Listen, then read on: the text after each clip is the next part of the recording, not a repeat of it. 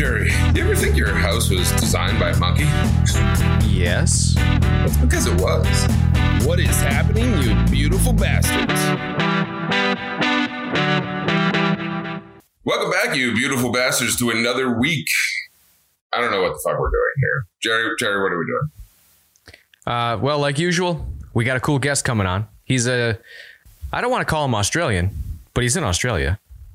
He is in Australia. Isn't he from Jersey? He is. He went from one hellhole to another. Different reasons to hellholes, though. Yeah. Well, in Australia, everything wants to kill you instead of just the people. That's true. It's true. And we're changing up format a little bit this week, if you guys couldn't tell. We're dropping the news for now. It's not... If you really enjoyed this segment, it's coming back. Don't worry about it. It's just going to be in another format. Yeah. So we're making some changes to the structure and kind of making that its own thing in the future. So it's going to come back. You guys are still going to be able to listen to it.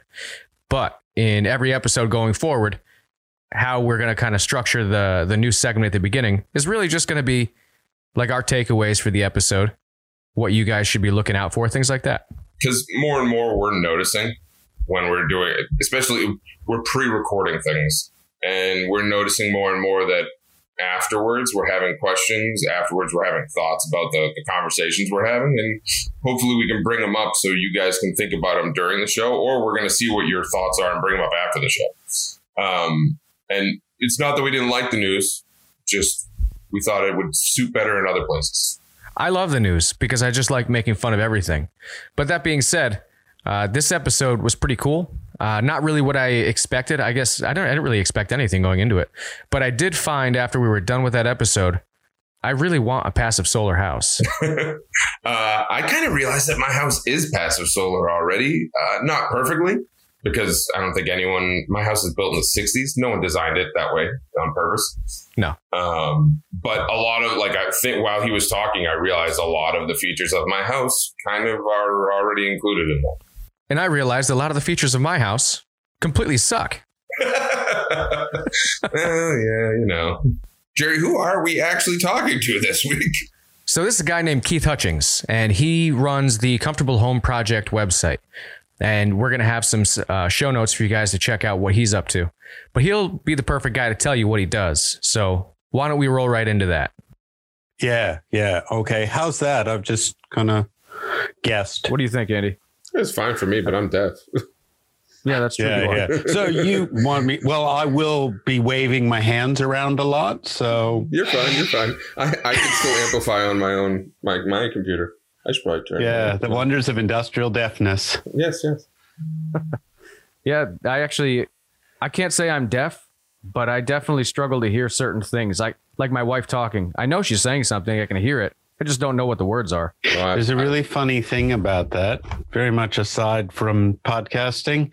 They did a test with a whole bunch of old farmers up in the wheat belt here. They sent a van out and did a whole bunch of hearing tests. And they found all these guys who, spent their whole lives working on the backs of tractors.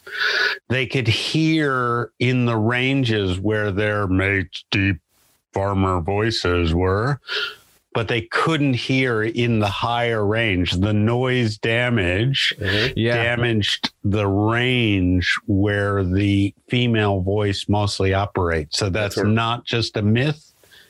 That's where I'm actually, it's not just spousal deafness. It's actually the damage. So, yeah. Yeah, Andy and I actually both have to get our hearing checked once a year at work.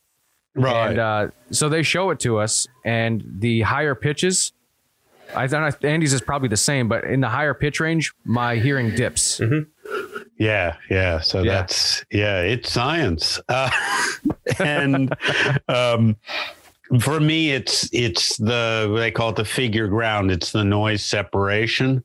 I went to this event recently, and there was basically a bridge between two buildings, and some bright spark had decided to put glass doors all down either side of it and turn it into an enclosed meeting space, but poured concrete ceiling and glass walls, not a single soft furniture in the whole place.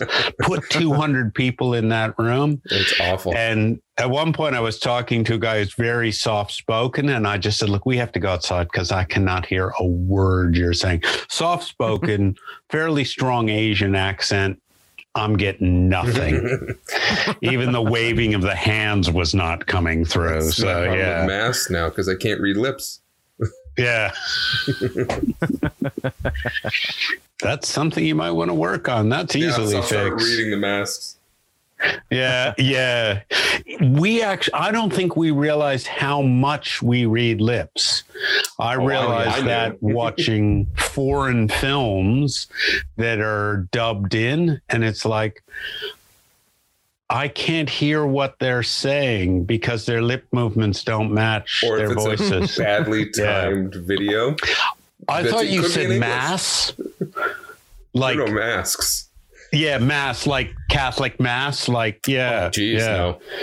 Yeah, that's that. And then you said, I can't read lips, and it was like, I'm catching up here. I'm catching up here. I can't hear because of the mass. Yeah, I was a little slow on the uptake there on that one. No worries. Yeah, I just thought it was hilarious. That's why I told you. It's like, mask. He can't understand the priest. Just sit in the front row. Nope, never. Yeah, no, I'm the same.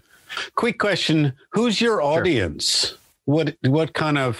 Do you have an age range idea of who you? So the strongest demographic group for our audience is about 24 to 44.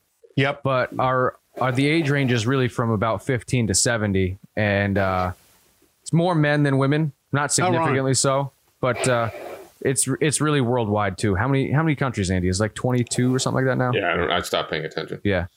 Yeah. Right. And that's interesting because the primary take up of these kind of houses is middle-aged women. Well, that's where the interest is.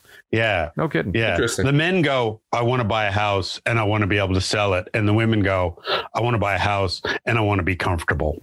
So yeah, that's true. We'll see if we can bring the boys around to the way.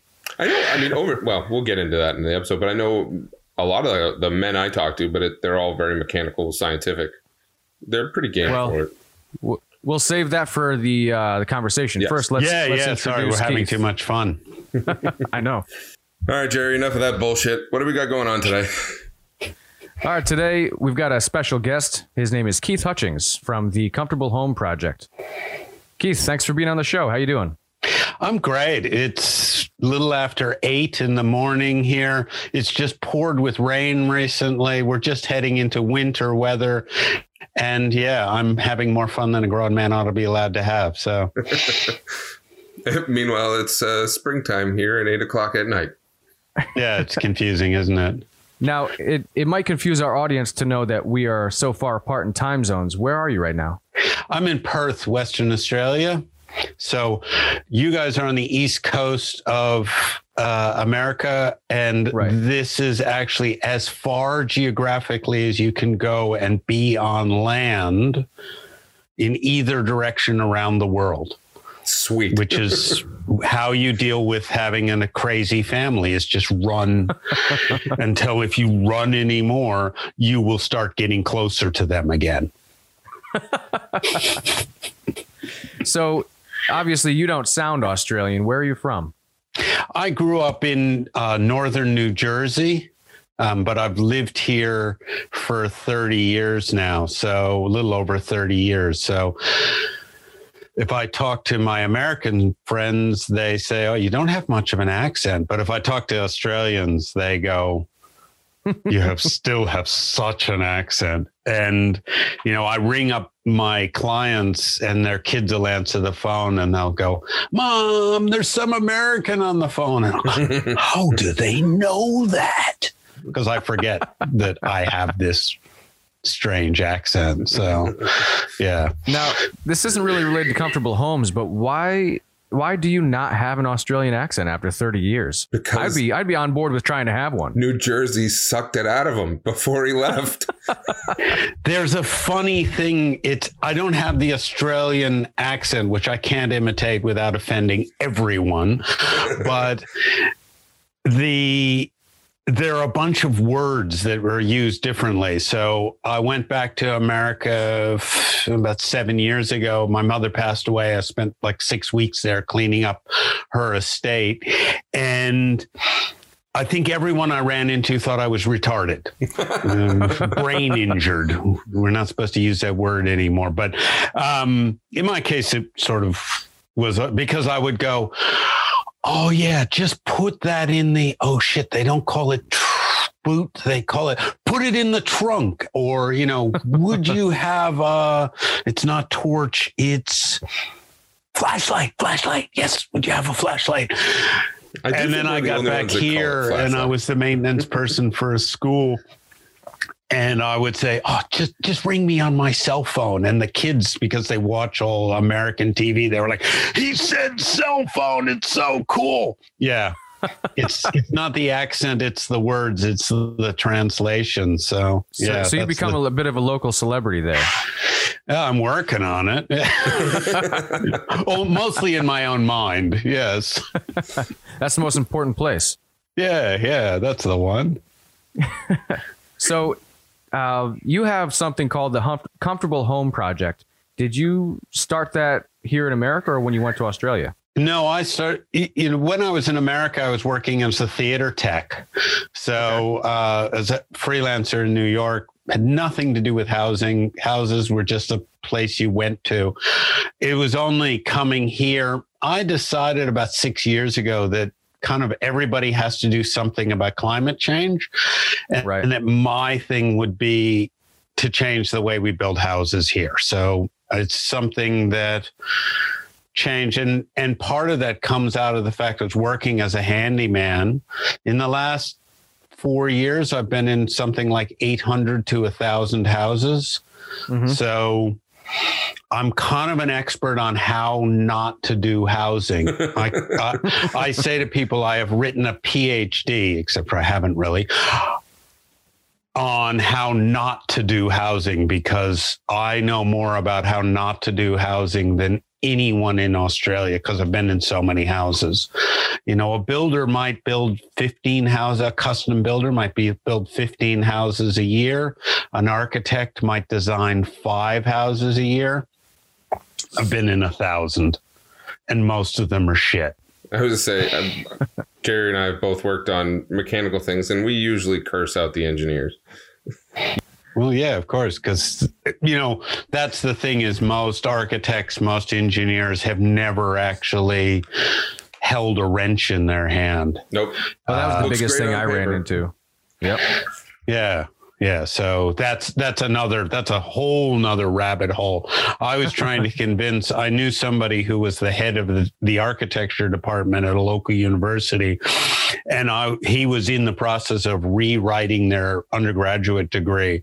And I was trying to convince them that every student going through the program should do a semester of working on a Habitat for Humanity house before where they're actually swinging a hammer and driving in nails and screws and things. I didn't succeed. That's a great idea. Yeah. No, you'll never change their mind on it. But being in that many houses, you basically were in the service industry for the building industry. Yeah. So you get to see what happens when people do things the wrong way, where if they do it the wrong way, they never see it again. It's your problem after that. Yeah. Well, it's just like going into a house where it's just like one of the houses I worked in, the clients left for the day and just left me in there. And of course, because they weren't going to be home, they turned the air conditioning off. And very quickly it got up. It was, maybe a 40-degree day outside. Celsius, not freedom units. And inside it very quickly got up to 50 degrees. But they're up on top of a ridge overlooking a river. They're set back from the river. The wind is howling through there, but the house is not designed in any way to take advantage of that breeze to pull the heat out of the house. So they are running air conditioning 24/7 while it's cooler outside in the summer afternoon. And then they're fighting everything, all the heat absorption from the sun and everything else as well. Yeah, they just freeze their tits off all winter because the house isn't designed to bring in the sun and heat up the mass of the house. So, and that's, I guess it makes sense how that kind of steered you in the direction of passive solar, which is something you're big on. And I used to be in the HVAC industry doing everything from residential all the way up to commercial and industrial. So I had a similar experience to you where I get to go in after the fact and see what everybody fucked up and the consequence of it, really. So that was what got me into passive solar. But there's a lot of people that have never even heard of it, even though a lot of them have actually seen a passive solar house.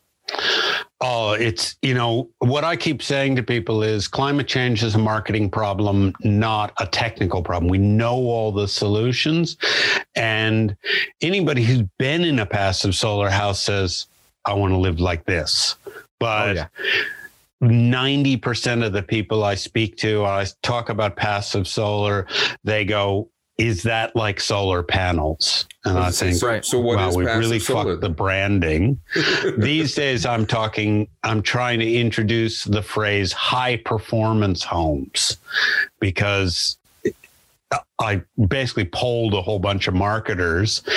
We need to get the phrase eco and sustainable and all that green out of, because there's a whole bunch of people who read those words and they say, yeah, that translates to them to twice as expensive and half as good. But, that's a good point. Yeah. If so, there are people in the world who are so competitive that when their energy bill arrives, if it's bigger than it was the month before, they get really excited. They feel like they've won. Are you like the that? Opposite. No, I've never met anyone like that, but I believe those people exist. And if you're not like one of those, and you're building a house and you're building it so then it will require all sorts of energy, then that doesn't make sense. If you don't enjoy paying your electricity bill, then the best thing to do is build a house that's going to be designed to be warm in the winter and cool in the summer with minimal additional energy. And that's what passive solar is really all about. So what is passive solar, though? Good. I'm glad you asked this question. This is one of the problems is we talk to the converted. So at its most simple, passive solar is orientating the house so that the sun comes in the winter to warm the mass of the house. So the concrete floors, walls, something that's got, beef to it so it can absorb that heat. And then through the night, it then radiates that heat back out again. And then in summer, you want to keep the heat out of the house. So, covering the windows so that the sun isn't coming in them, and opening up the house so that the breeze can come in through the house and flush the house out, or like natural convection. So I work in houses where they have no opening windows on the second floor. So I've got friends who have to abandon the third floor of their house every summer because it gets so hot up there that, human beings can't survive. So that's what passive solar is. We go into all these stuff, but nobody wants to hear that. I got you. I understand it. But it's designing the house. So passive solar is a design solution to housing rather than where solar panels or something like that is a technical solution. And technology will always eventually fail. The solar panels, people say, well, why don't I just bung a bunch of solar panels? And then the other side of that, you could put a whole bunch of solar panels on your house to eliminate the energy cost. But then the way we deal with that, just cover your ears, Jerry, as a HVAC technician, you don't want to hear this right now. But what we do is we enclose the house, we close it up, and then we refrigerate the stank. So, Yes. one of the question I've been asking people is, if you came home of an evening and you found that your teenager had put their gym shoes in the fridge, would you be happy? Or would you be seriously disturbed?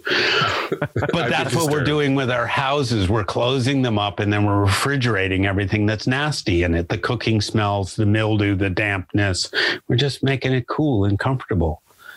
It's true, because like I've had central air for a while, and once you have central air, you're spoiled. And you're going to use it like on days you don't even really need to. It's just the house is a little bit warm, but if you open up all your windows, you'd be fine.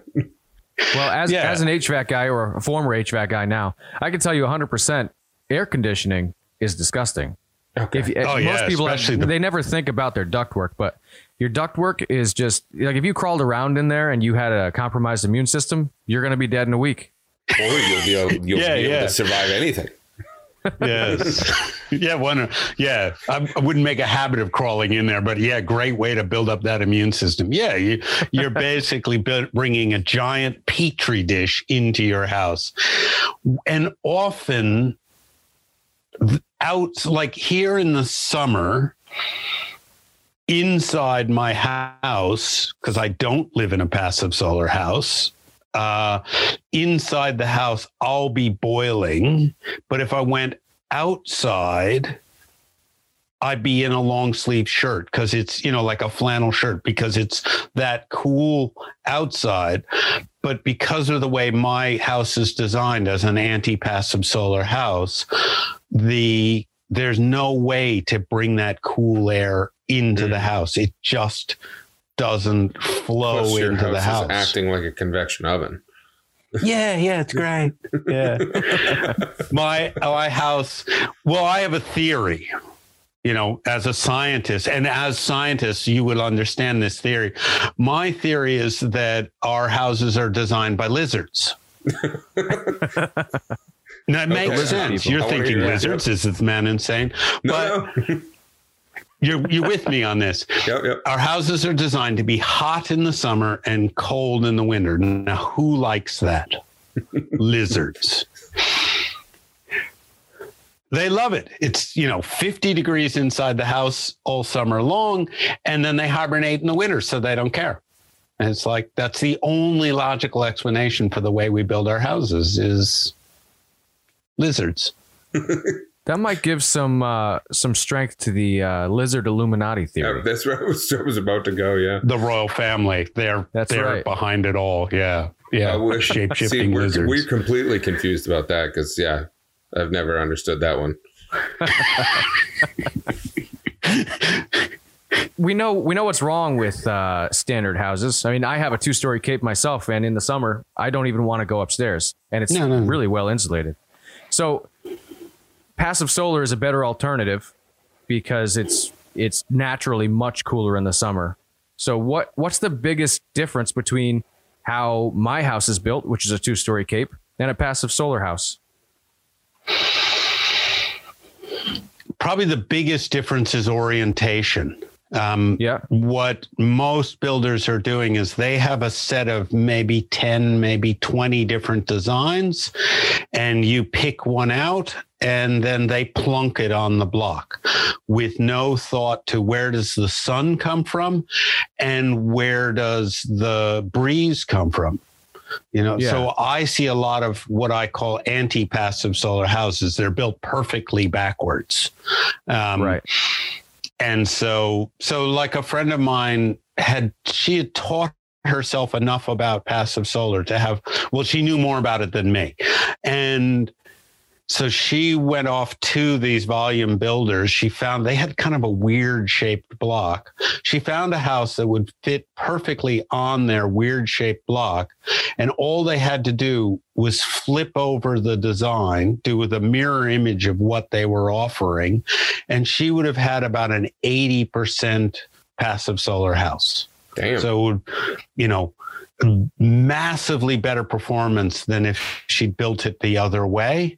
And then an architect looked at that drawing and he just moved a few rooms around, kind of widened some hallways or maybe narrowed hallways. I don't really remember. And that would have given her like a 90% passive solar house. But the builder would have very happily built it perfectly backwards. So the way the drawing was done, it put all of the bedrooms down the northern side. So we're in the southern hemisphere. Everything's reversed. It's confusing. But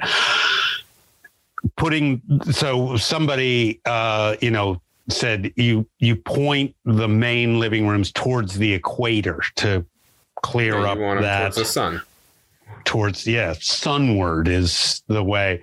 So by putting the bedrooms down that northern side, they would have had a house that was, the bedrooms when you go to sleep are really hot because they've heated up from the sun through the day in the summer.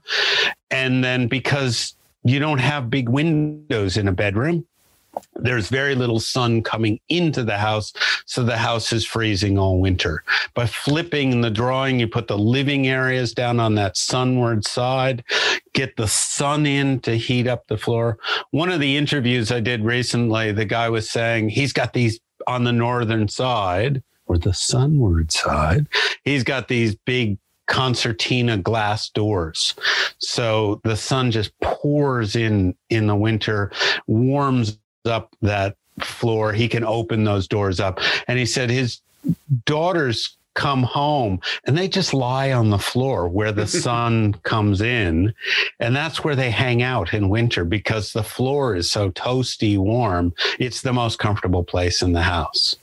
And, circling back to the energy idea, this guy when they poured the concrete floor, they put the tubes in for the subfloor heating. Mm-hmm. Mm-hmm. They never spent the $4,000 to buy the heat pump because they don't need it. That's cool. The house is just naturally warm enough.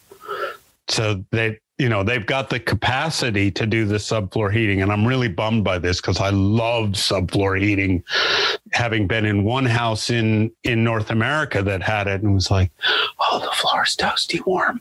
Someday I'm going to have a house with subfloor heating. And now this guy's saying it's a waste of money. You don't need it. I'm bummed. Yeah. Did I answer your question? I tend to crap around in circles. No, that's okay. We don't mind. So I understand you want to put your living spaces on the sun side or the sunward side, right? Makes sense.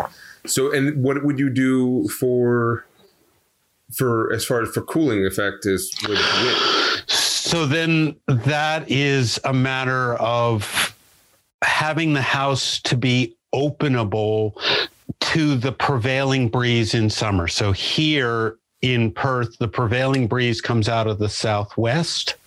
So you combine the shape of the roof so that and then where the orientation of the doors. So I went into a house we have a thing here called Sustainable House Day. And I went into the house and we're going outside. It's the first day the end of September. It's the first really hot day. So it's about 30 degrees out. Somebody can translate that into freedom units. I've forgotten. 90, I think, right? Yeah, it's the first really hot day of the, beginning of spring. And we're standing outside, we're talking, and he says, it's really hot out here. Should we step inside? We step inside the house. It's 10 degrees cooler inside the house. And I've got this howling gale blowing down the back of my neck. And I'm like, this fucker. He calls this a sustainable house. He's got a fucking air conditioner.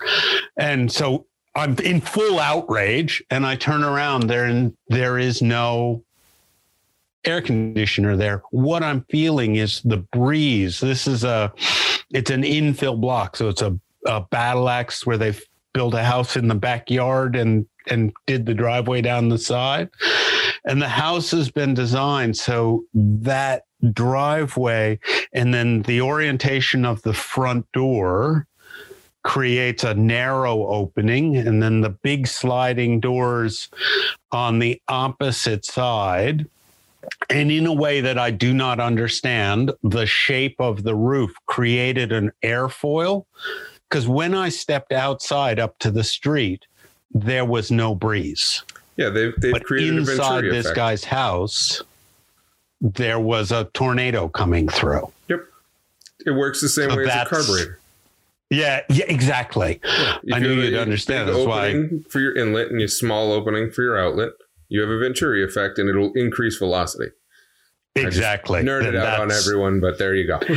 And so then the other thing, everybody's got to have a hobby. So then the other thing is, you're talking about your 2-story house. So then being able to enclose your staircase so that there's a door to close, so the heat from the downstairs doesn't go up to the upstairs. Right. And then, so there are a lot of different, and then the other thing is keeping the heat out, the sun away from those windows. So what a lot of people do is they'll have shade cloth that goes like up in the summer and comes down in the winter, so that, what people are.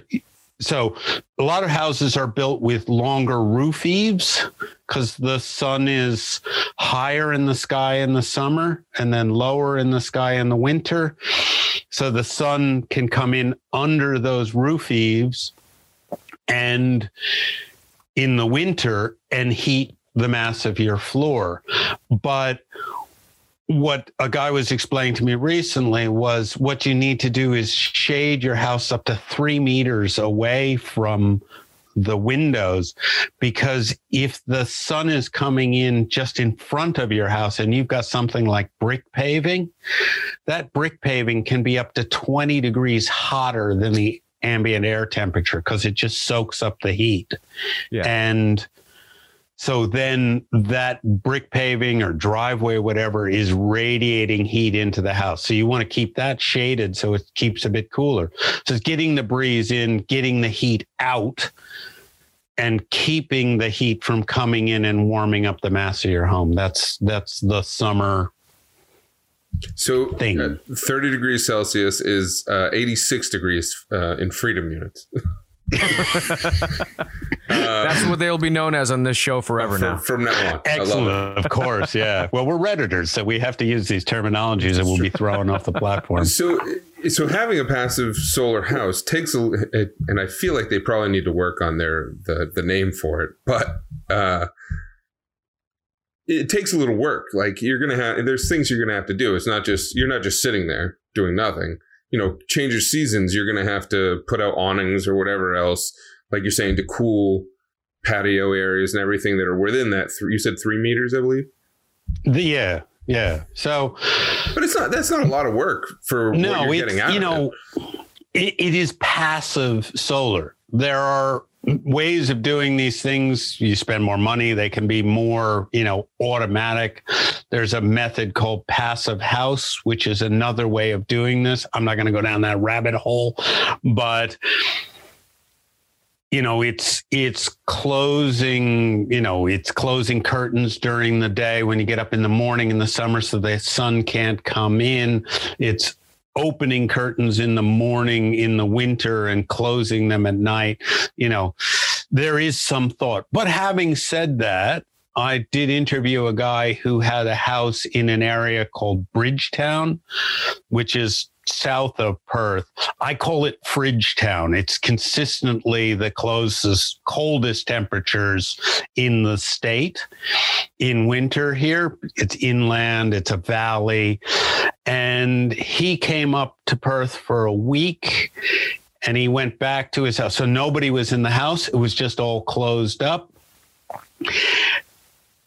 And he said the outside temperature was, hovering around at night 1-2 degrees Celsius. So fucking cold. Yeah, that's cold. And inside the house, it was 23 degrees. Oh, that's pretty good. Yeah, 23 degrees is kind of between 20 and 25 degrees Celsius. Those are the human temperature range, which is actually a really narrow band that we're comfortable in.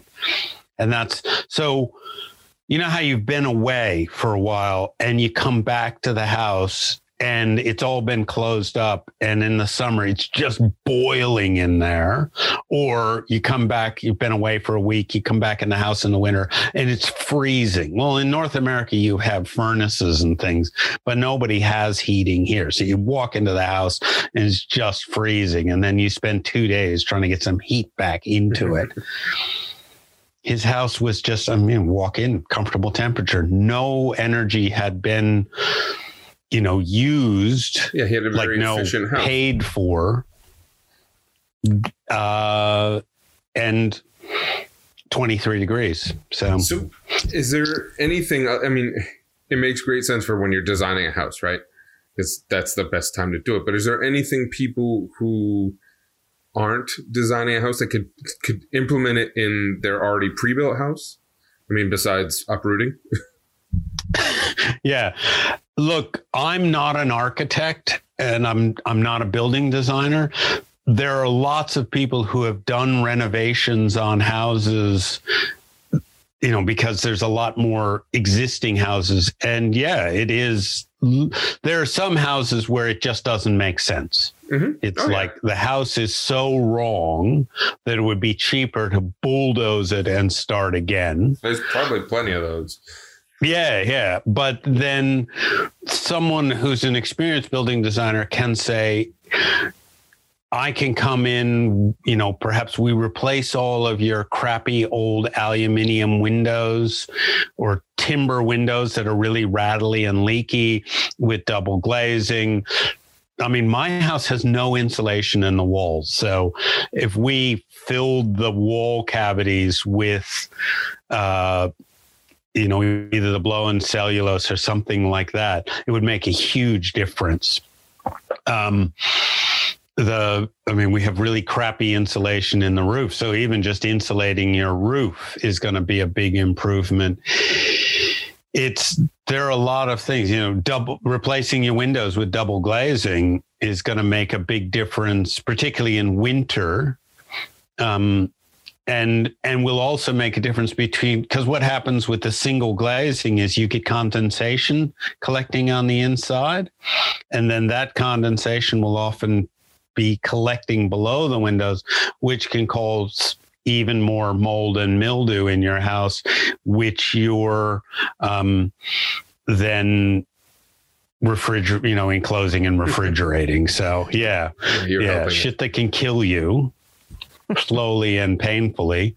And it hurts the whole time you're dying. And we're refrigerating it to make it nicer. Sorry, I do tend to get carried away. But anyway, yeah. So yes, there are lots of things. What you need to do is find somebody, even a builder who has experience in this area, which is why on the website we've set up a service provider list. So that, because I realized a lot of people are choosing their builders because it's a guy that they, or their architect, whatever, because he's a guy that they met at the tennis club, or they, I've always found it interesting, the reason that people go, like, you'd think if you're having a builder come to your house and they're doing a renovation, right? I've had this conversation with multiple different people. They typically go with the cheapest one, right? Because they don't want to spend all the money yet. Okay, makes sense. But I'll look at them and be like, if you're going to go buy a TV, you're going to buy the cheapest TV? No, they're going to buy a fucking expensive ass TV because they want a good one. So why are you buying a cheap builder who's building something you're going to live in? It doesn't make any damn sense. And then complain about, shonky builders and all of that. They suck. They're awful. Yeah. It's like, I know a guy who had a deck built and he had it redone 3 times because they couldn't get it right. And I said, yeah, you went with the cheapest one, right? Yep. Makes sense. Yeah. You got what you paid for. When you're getting something like that done, don't go with the cheapest person. I understand it sucks because it's expensive as fuck, but come on. Yes, exactly. It's like put some time in researching, and that's why people don't want to pay. It's if you get a building designer, what most people do, they're going to do renovations. They meet their mate down at the tennis club. He says, "Oh yeah, I'm a builder." They go, "Oh, okay. Do you want to come and quote on this renovation I'm thinking of doing?" The guy rocks up. He says, "Oh yeah, sure. We can just bung that spare room on the back or whatever."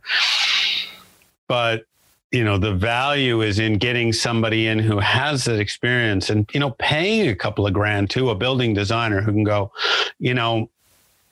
if you, while you're doing this, you make this wall a whole bunch of sliding doors. So you've got the glass to bring in you're going to have a whole difference. If you enclose that staircase so that the heat you're not getting a chimney effect up to the second floor. Somebody who can actually think about those things, and then you can make budget choices.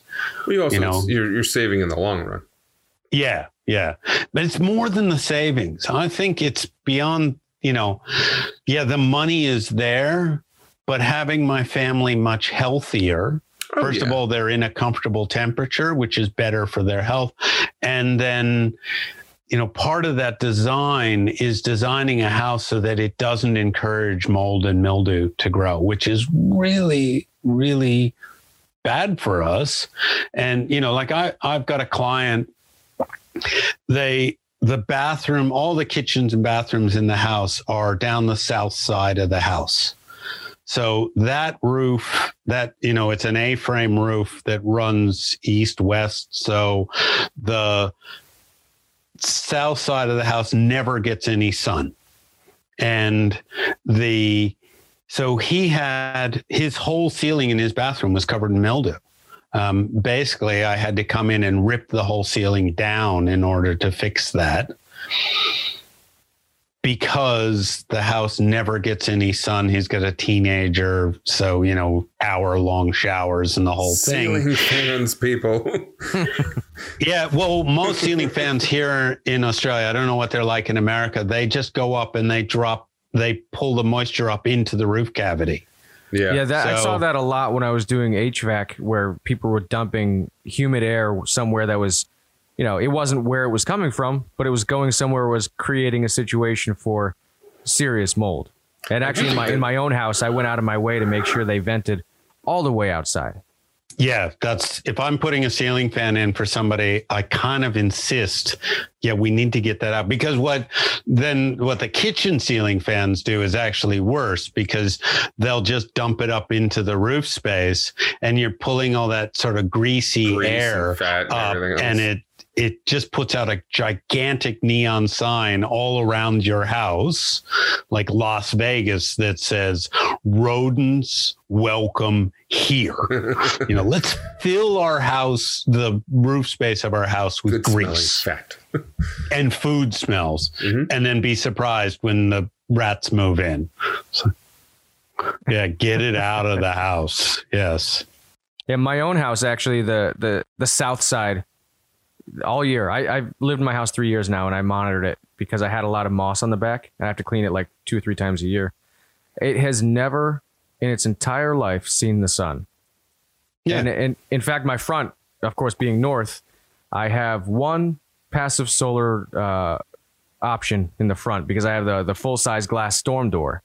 So what I do is in the early morning, probably like 7 a.m. to 12, I can open the big door and just have the storm door shut.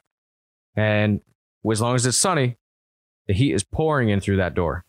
So that helps me in the winter. But in the summer, my God, is that terrible. Yeah. So some shade sails out the front, something like that to keep that sun out. One of the things people do is they build like a pergola. Yeah. So like a frame, an open frame, and then they grow something like grapevines up it.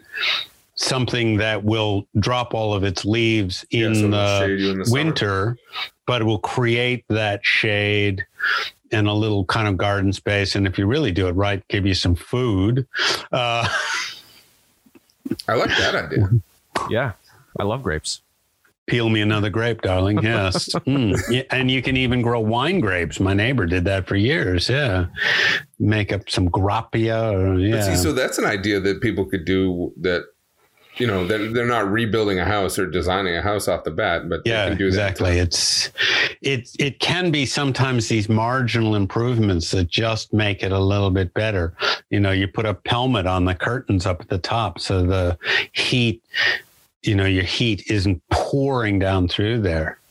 You know, you put a helmet on top of your curtains. Yeah. Sorry, I'll translate into English. You can see behind me there's the curtains, and if you just make a little box across like the top, just a timber thing, it just closes off that gap. Yeah, and because you've got that big gap there, the heat of the house is sitting up on the ceiling, comes across, hits the window, and just drops down behind there. I got you now. Yeah, sorry. It's, you know, English is my second language. It's not nice to make fun of me. You know, I was following you for almost all of it. There were a couple times in there, but until all of a sudden you're putting helmets on your curtains. Well, as soon as we start talking about helmets, I was all done. So So there are, you know, we've talked about quite a few things here that people can do with their homes, but on the more extreme end of things like passive solar, this is well outside of my budget and probably not easy to do in America. But have you seen, there's a documentary on Earthship style houses. Have you ever heard of those? I have. I haven't really looked into it too much. Some people are really keen on them, and I think they're really cool. You know, my focus is trying to get this idea out to the mainstream. Yeah. And I feel like mainstream people, you know, they don't have to be really, I mean, one of the ways that they build Earthships is by stacking walls of tires and then packing the tires with soil. So it's very labor intensive, but it's the kind of thing you can get a bunch of people together and do over the course of a weekend. Right. But so you're never going to see one in the suburbs. You know, they have a nice finished product, but it's it's a very eccentric house. But what they do with that, Grizz, if you've never seen one of these, I've never seen one. They basically build a house into a hill, but they take all of these ideas, all this passive solar stuff. Mm-hmm. They choose the right hill on the right piece of property, and they integrate everything that we're talking about here. Yeah. And so for passive solar to be really effective, you want a lot of thermal mass in your house. So it's like concrete floors and stuff like that. Yeah. Well, this whole house is thermal mass. So the whole front of the house is all windows. It gets hot throughout the day, and the floors are like 80 degrees. And then by the time you wake up in the morning, the floors are like 60 degrees because there's just so much mass to the house. It's just a shit ton of concrete. Just shit ton of concrete and dirt. I mean, we got plenty of it. I know. Yeah. And one of the things I saw that was really cool in one video I watched, they'd actually tunneled into the hillside all the way through to the other side and put that big culvert pipe. They were, foot and a half in diameter or something, stuck that through the hillside. I don't know how I don't remember how they got it through. And that was the air intake into the house.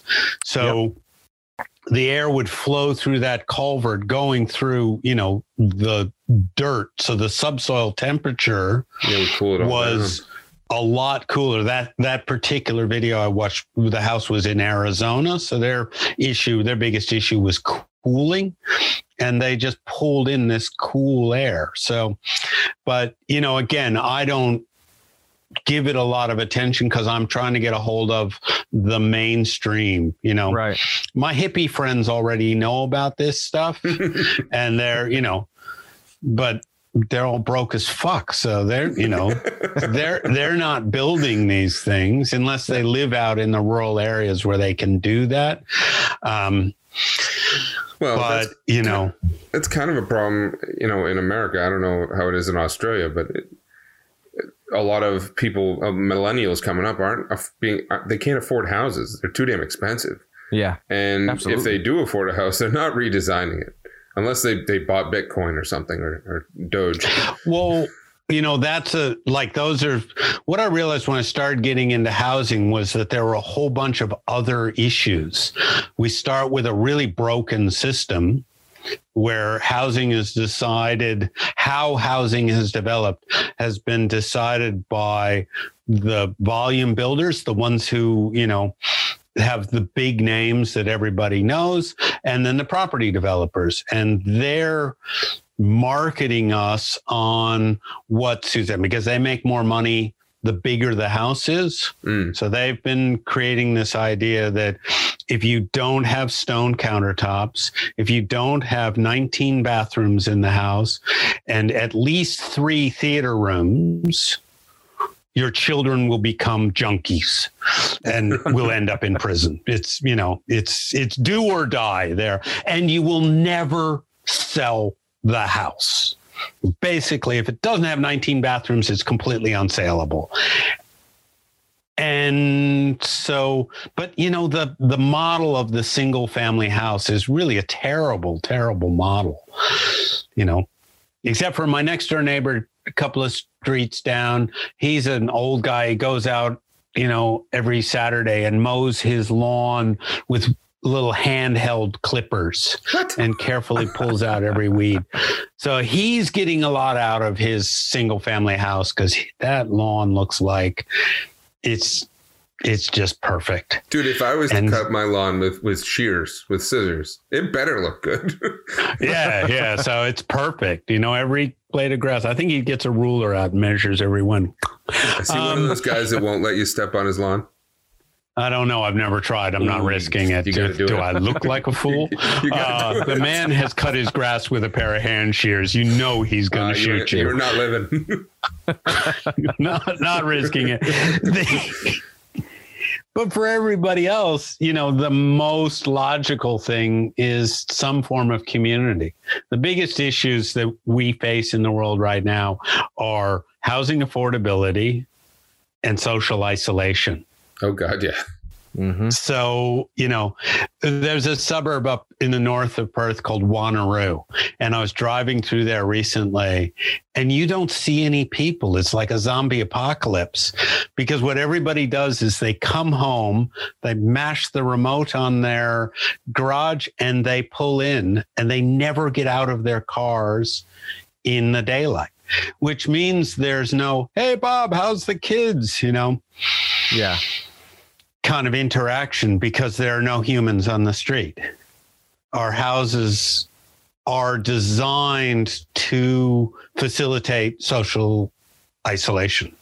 It's true. But Jerry and I have talked about this before on the show where there's so many people, they don't want to talk to someone else. Like I'll be in my yard doing things with my wife or whatever, and I'll wave at a neighbor and I'll be lucky to get a hello. Yeah. I mean...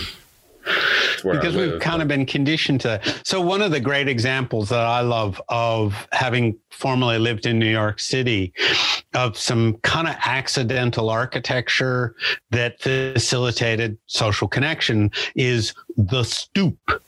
So most of the houses that were built in the sort of from the beginning of the 20th century forward had even going back earlier, 1880s, because I used to live in a neighborhood that was mostly developed around the 1880s, and every house has kind of a half basement.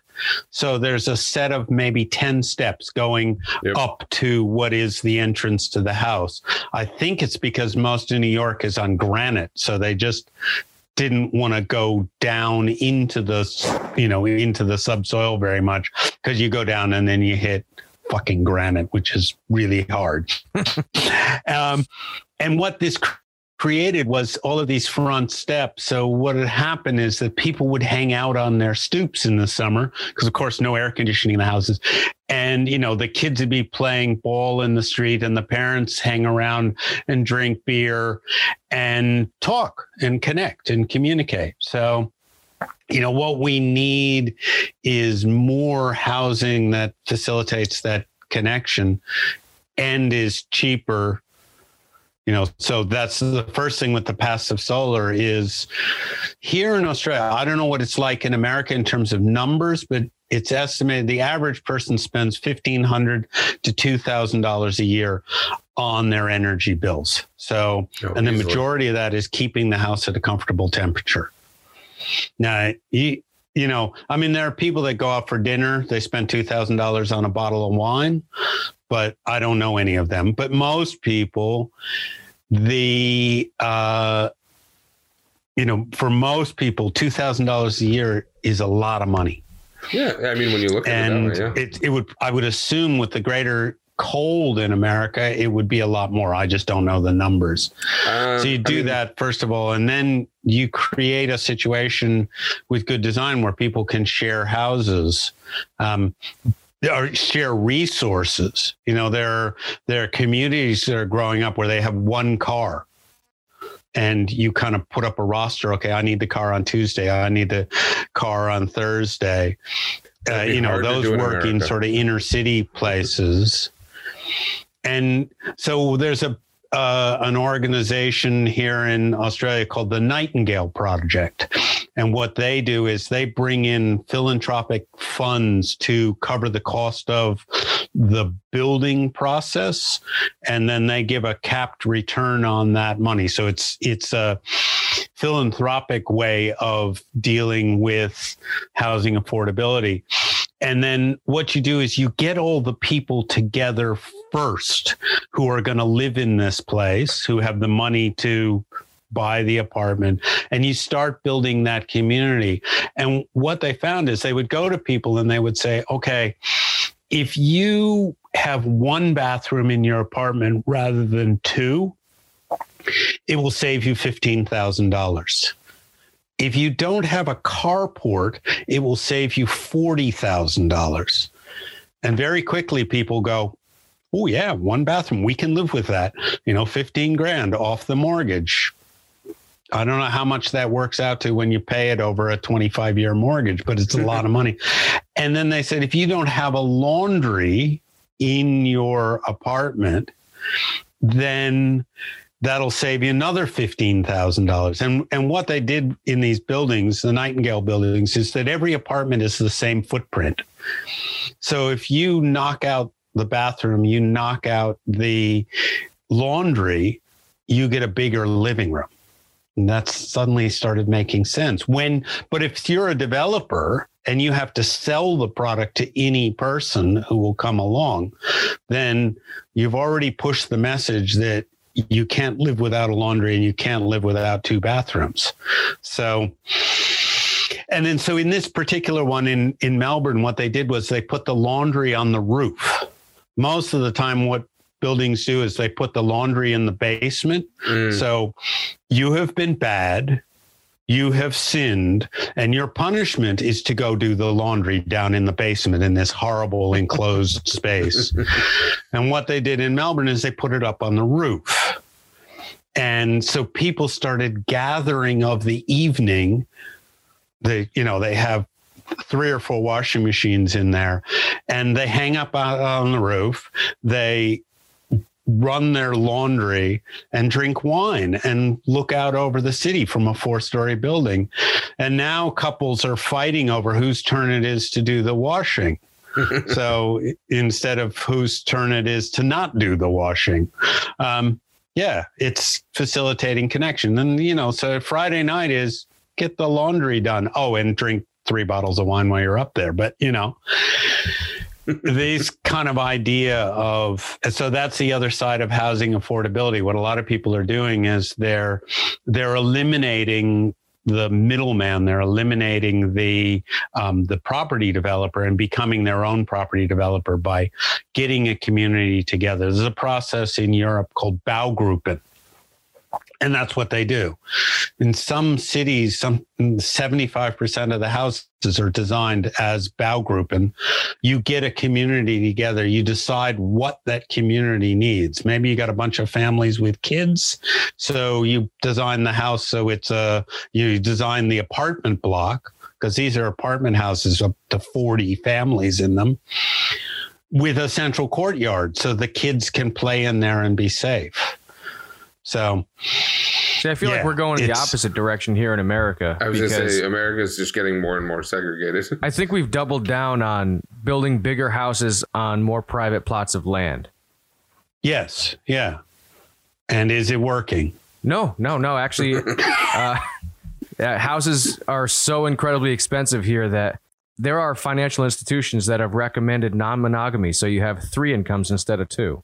Yeah. You can't afford it with 1. You can't afford it with 2. Well, 3 people. Yeah. Just get a side piece and become, Mormon or something.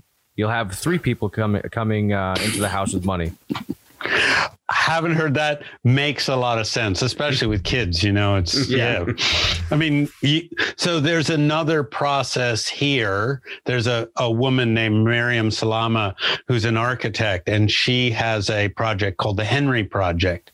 And what she does with people is you get a group of maybe 3 couples together, and you buy a house and then renovate the house because there are the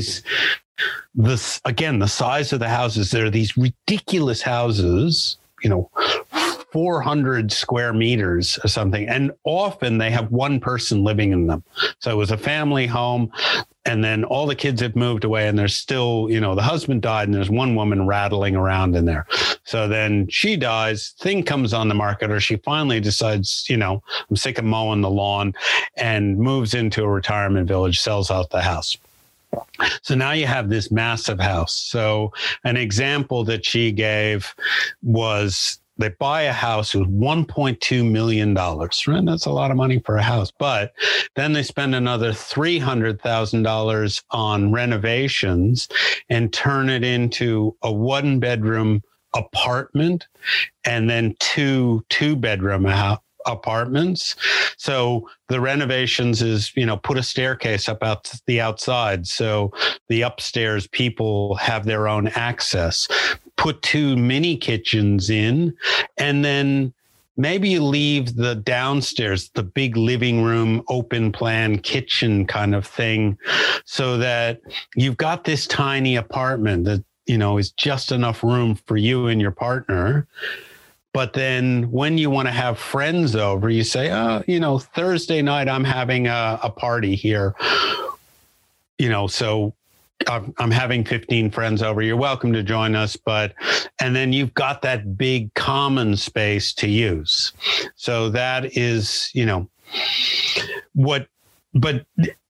people who are doing these alternatives are mostly, like most people in this industry, are shithouse at marketing.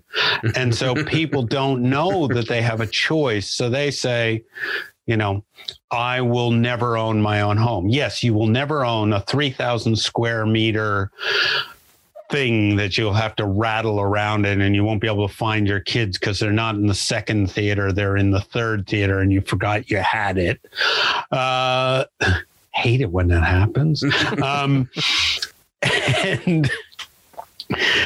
But you could live in a house. So another woman that I spoke to, I love this. She said to me, so this was a couple of years ago. This was about 5 years back when I was speaking to her. And she said, I can borrow $500,000. That will buy me an apartment in Mosman Park. She was a person who traveled all her life. So she suddenly got to like 40 and said, I don't want to travel anymore. She'd worked in an industry where she got paid to travel. I can't remember what it was, but now she was finally, I want to be in one place. So $500,000 will get me a unit in an apartment block with meth heads in Mosman Park. Oh, that didn't seem attractive to her. But weird, huh? But she said, if I can find 2 other people that I can live with, then a $1.5 million house used to be a $2.5 million house, because this was at the time when the bottom had dropped out of the housing market. So, in one of those crashes, it's the top end that falls the most. The bottom end is always steady because there's always people who need small, cheap houses. But the top end had gone from, 2.5 is now 1.5.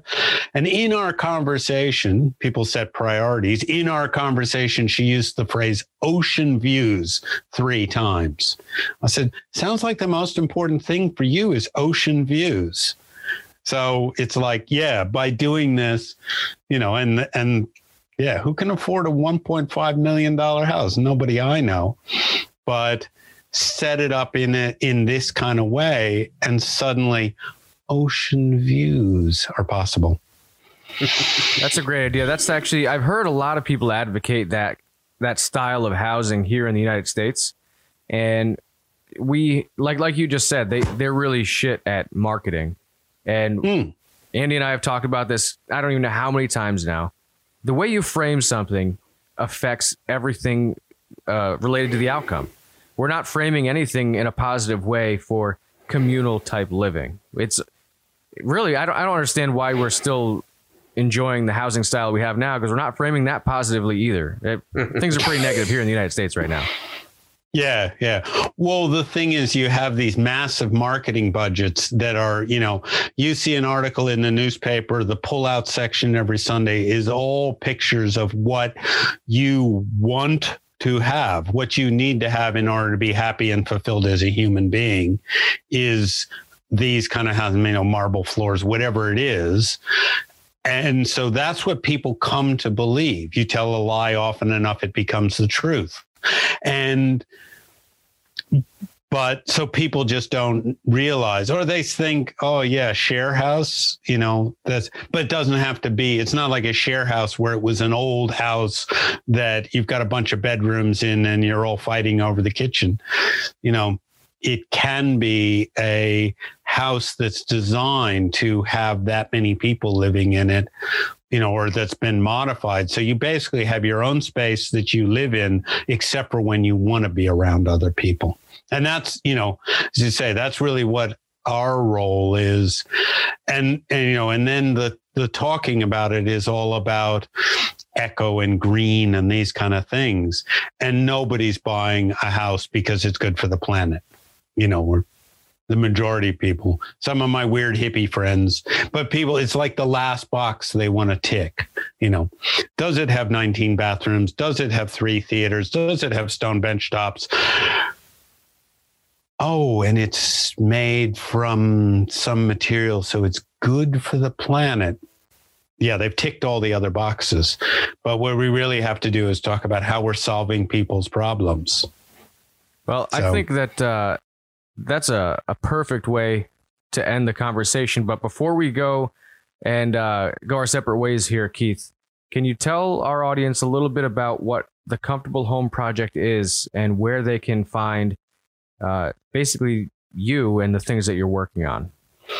So the way I describe the Comfortable Home Project is we are a marketing company without any clients. Most of the people who are working in this area are small businesses. They don't have any money to promote this. So I've just decided to do it. I'm working with 5 university students who are wanting to get experience in marketing. I have a team, which is very exciting after years of kind of doing this on my own. And what we are trying to do is, as much as possible, get the message out to people that there's an alternative to, I hate that word, there's a better way of doing housing than what is currently on offer, that it's a mature way of doing things, and that living in these houses is great. So if somebody's interested in this kind of, could they do housing differently? Our website is The Comfortable Home Project, all one word, .com.au. Got to remember the AU on the end. For any of our listeners that are interested in checking out what Keith is working on, we will have a link on the social media posts, on the description under the video or the podcast episode that we release, and on the website. So, you won't have to remember the .au at the end, because you'll be able to just click on it. Thank God. I don't even remember. And, there is a contact us. So if people have questions off of this, and when you put up your social media post, if you tag me into it, I'll answer any questions that people have. And and we'll have fun. Yeah. Awesome. Well, it's been a fantastic conversation, Keith. So I want to thank you for being on the show, and we look forward to talking to you in the future if anything else comes up. Yeah. Well, we could do another show, just an entire show talking about housing communities and co-housing and Baugrouping and all that. It's another, and it's a whole nother rabbit hole to go down that is amazing as a solution to housing affordability and social disconnection. So, yeah, see if you get bored sometimes. Let's talk about housing again because it's so cool. I'm your man. Cool. Thanks very much, Andy and Jerry. This has been great. Yeah. Well, listeners, that's it for this week. So see you next week. Yes. Cool. Thanks. Well, hopefully you guys enjoyed that one. It was an interesting episode. I thought it was really cool. It doesn't sound amazing right off the bat, but it was a great conversation. But I enjoy talking to people. So do I. If you guys can't tell, Jerry's a little fucked up because he got his second dose of 5G this week. Yeah, I'm pretty sure I got sterilized last night because my fever was so high and I felt like shit. So but it's I'm a little tired. He doesn't want any more children, so who gives a shit? I get my free government sterilization. So anyways, thank you again for listening to Beautiful Bastards Podcast. Please take a few minutes to give us a rating on iTunes. It's a major part of keeping the wheels greased on this shit show, whatever the fuck. We don't even know what we're doing here anymore. And it helps us keep the lights on so we can keep bringing you new content. Remember, you can listen to us on Spotify, Apple Podcasts, Google Podcasts, our website, anywhere else you stream your content from, and now YouTube. If you enjoy the show, you can find all our links at linktree/beautifulbastards. Or you can check out our website, beautifulbastardspodcast.com. Crikey! Come check us out next week when I'm not dying of my COVID vaccine.